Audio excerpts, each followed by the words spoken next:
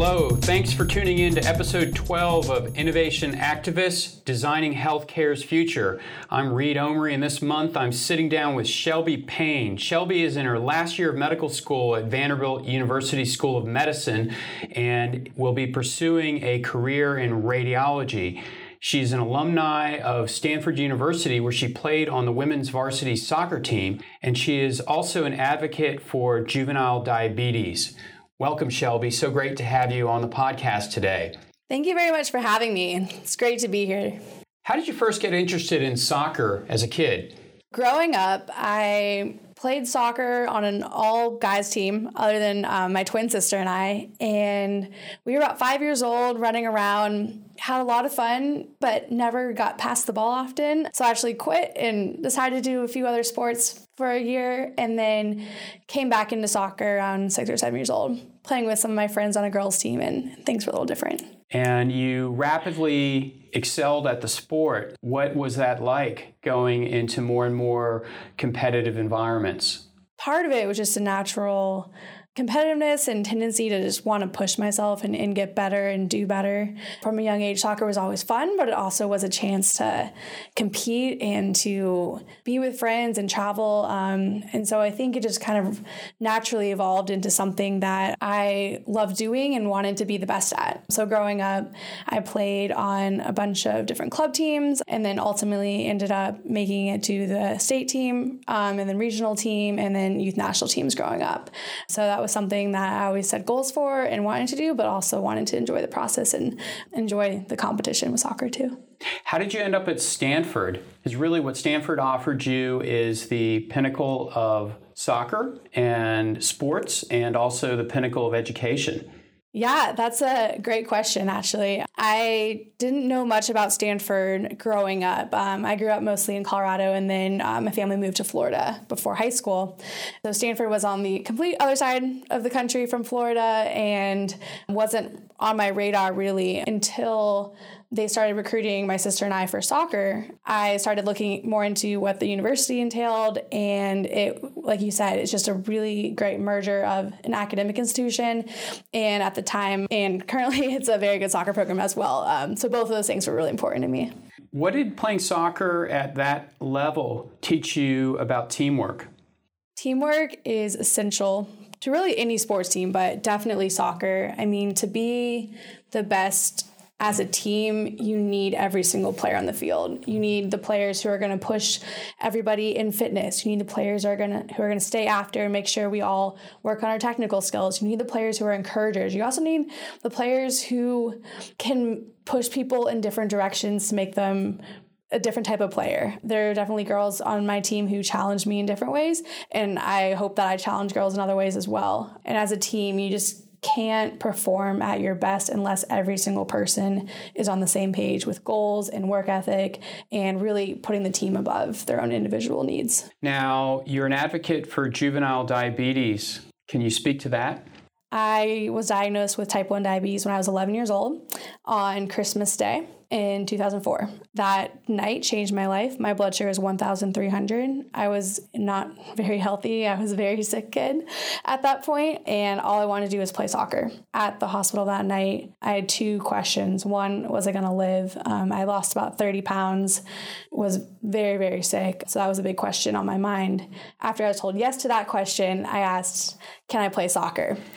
And they said yes. And so thankfully they said yes, because a couple of weeks later I was back on the field. But because I have type 1 diabetes and have to monitor it 24/7, it's a big part of my life. And I try to give back and do a lot of work with kids who have type 1 diabetes as well. Did living with diabetes yourself, did that help spark your interest in medicine? Definitely. Having type 1 was my first major interaction with the medical system. It brought me into a medical environment at a really young age. I had physician visits, but more importantly, I had to manage my own disease day in and day out every single day. From 11 years old, I really took the primary caretaker of myself role and had to titrate my insulin doses, count my carbs, make sure to preload with the right amount of carbs and decrease my insulin before every single workout and really kind of be my own doctor in some terms. That experience and the experience interacting with other medical professionals growing up really sparked my interest to go into medicine. You mentioned really overseeing your own regimen in a way of taking care of your blood sugars during your ultra competitive training and play. Did you come to that regimen through a series of trial and error, working together with your medical team? How much of this was because of yourself? How much of it was prescribed? I think trial and error is a really good way to describe it. There's a lot of guessing and checking and adjusting on the fly, but that really takes a whole team of people. My doctors have been looking at my data a lot. We go in and look at what's been working, what's not been working. With soccer, I ran into quite a few issues with going low and needing to time things differently and then going high later in the game. And so we actually came up with a different basal solution about kind of how to do like a tethered pumping experience. And so it has been a team, and not only my doctors and my family, my teammates have been super supportive throughout the whole process of getting me glucose if I needed immediately, understanding why I needed to run off and quickly like put my pump on for a second. So really it takes a village, it takes a team. As someone who's very controlling and likes to have the whole dominating experience, it took some time for me to really let go of that and let people help me. But that's been super, super important. These two experiences, one of being a patient and living with type 1 diabetes, and two of being such a competitive soccer player, those very much shaped who you are now, and now that you've entered medical school. How do you think the combination of those experiences has helped you as a medical student? I know that I have confidence from those experiences coming into medical school. I know I can make it through some really difficult challenges. I know how to use my teammates and help that is offered to me and be able to use resources, I think, better. And I think just really having the mentality to persevere is something that I've learned through all this. The biggest thing, I think, is the mentality and also having a team that's supporting you on the field, off the field, through medical school. My classmates have been there just to help me studying and to kind of bounce ideas off of. And then even coming into the wards, your immediate team with an attending, resident, med student, nurses, pharmacists. If you're looking for something in the middle of the night and don't know where it is, your best friend is whoever knows where that is. And if you're nice and ask for help and are humble about it, you can go so far in the medical world. And I know that you've had a lot of experience in doing research related to diabetes. Could you share some of that with us? Something I worked on at Stanford and continued out a little bit with my mentor, Dr. Buckingham, is the artificial pancreas system, which I like to better define as the closed loop system, because what it really is closing the loop between insulin pump and a continuous glucose monitor with an algorithm that adjusts the insulin delivery based on the feedback of what the glucose is, which is coming from the sensor that we call the continuous glucose monitor, or CGM.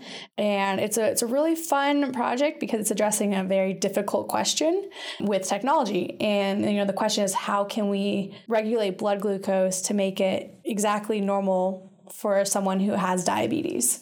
And how can we use technology to do that? And how can we get around all of the physiology roadblocks that we have? How can we make that work in real time with exercise, with food, with all these external inputs, stress, medications, and how do we make it work? That's research that I've been working on, and we've been running clinical trials on that. One of the bigger questions was, how is the system going to work when we put in the external input of exercise? Something that I love doing and passionate about. And traditionally, these studies have been done with treadmill exercise or something that's a little bit easier to control. But I really wanted to see what would happen in a real life sports environment. So naturally, soccer was what we did. And so we took the clinical trial out to a soccer field and we said, let's run these artificial pancreas systems and see how they do when kids are practicing soccer and playing in a game, because that's real life. these children with type 1 diabetes are active and they love being a normal kid and they don't want to go inside and walk on a treadmill. And so that's what we did. We did a clinical trial on the soccer field. We had a lot of technologists, engineers, physicians, kids, and people running the study out on a field. And it was so much fun. Organized chaos, definitely. And we got some good data out of it. And that system that we were actually running is now on the market with Medtronic. What we haven't quite perfected is the 3D accelerometer, which is what we were trying out, and how exercise is actually going to be implemented into this system. So the controls are there, the system's working, it's getting better and better, but it hasn't been perfected. Sadly, I have had to leave that project with medical school and work through that, but it's definitely exciting. How does that make you feel to actually have contributed to something that is actually out in practice, helping other kids? It makes me really excited, but it also makes me want to do more. There's always more work to do, more stuff to learn, but it's cool to see this idea that was really just an idea come to reality and impacting lives. I did my residency training at the University of Virginia, and when I was there was this story about the discovery of H. pylori, which is the infectious agent that we now know causes peptic ulcers. This scientist thought that ulcers were infectious, and no one believed him. Everyone thought he was nuts. And so what he actually did was took some specimens, some pathologic specimens of ulcers, and literally ingested them and caused ulcers in himself, which is like pretty out there to experiment on yourself. He went on to win the Nobel Prize in medicine and physiology. Sometimes this notion of actually succumbing our cells or using our cells as a experimental subject can lead to these discoveries. Have you ever considered yourself as a experimental subject? Yes. The way I describe my own diabetes management is I'm an experiment every single day. And if I want to change something, I'm my own self-experiment. And, if you want to adjust a basal rate of insulin, I will fast for a certain period and look at the numbers and experiment. If I want to try something new with exercise and food and insulin, that's another experiment that I need to run and try to control the variables. Definitely, I would say I'm an experiment. I'm happy to experiment on myself. I think you can only learn about your own body and physiology by experimenting on yourself. I mean, you have to be safe as much as possible, but I don't think we get very far in life without taking some risks. One thing I'm actually really excited to start, and it's another type of experiment on myself, is a closed loop insulin system. It's known as the Loop, and it's this external algorithm that was developed by a bunch of... My blood sugar is going low. It's not bad. We're okay. Eat a little glucose and carry glucose tabs. Wow, we're like living it here with you. It's just my life. So it's this external algorithm that was developed by a bunch of coders really around the world who contributed to this universal free access code that is an algorithm that runs a continuous closed loop insulin system. It's a little confusing, but there's a bunch of pieces to this system that come together, and your iPhone ultimately runs this code that looks at your glucose and changes your insulin delivery automatically. And so I'm waiting for the last pieces to come together. And then this upcoming weekend, I'm planning to build this system and run it on myself and see how it does. I want to make sure that I understand you. There is a worldwide network of coders who are generating algorithms that are freely available, freely shared, and downloadable by anyone interested who would like to apply them to their own insulin pumps. Yes, that is absolutely correct. And once you download this algorithm, you can then go into it and modify certain parameters based on how your own data is trending. It sounds pretty crazy, but there's been really good documents created that almost make it a do-it-yourself type of project.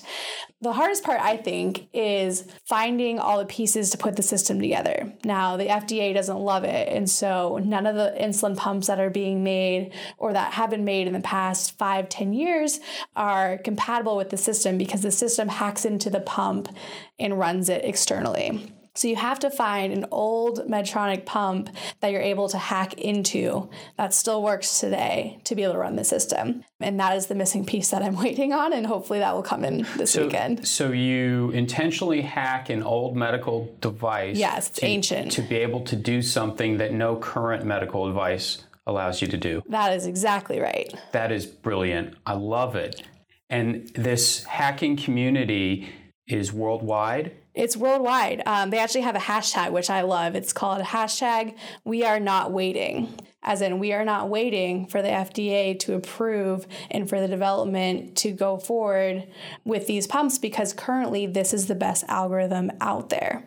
I do have word that one of the newer systems just got hacked, though, so we'll see what happens. This is a great example where patients completely bypass the glacial pace of the FDA approval process. Does this feel utterly empowering?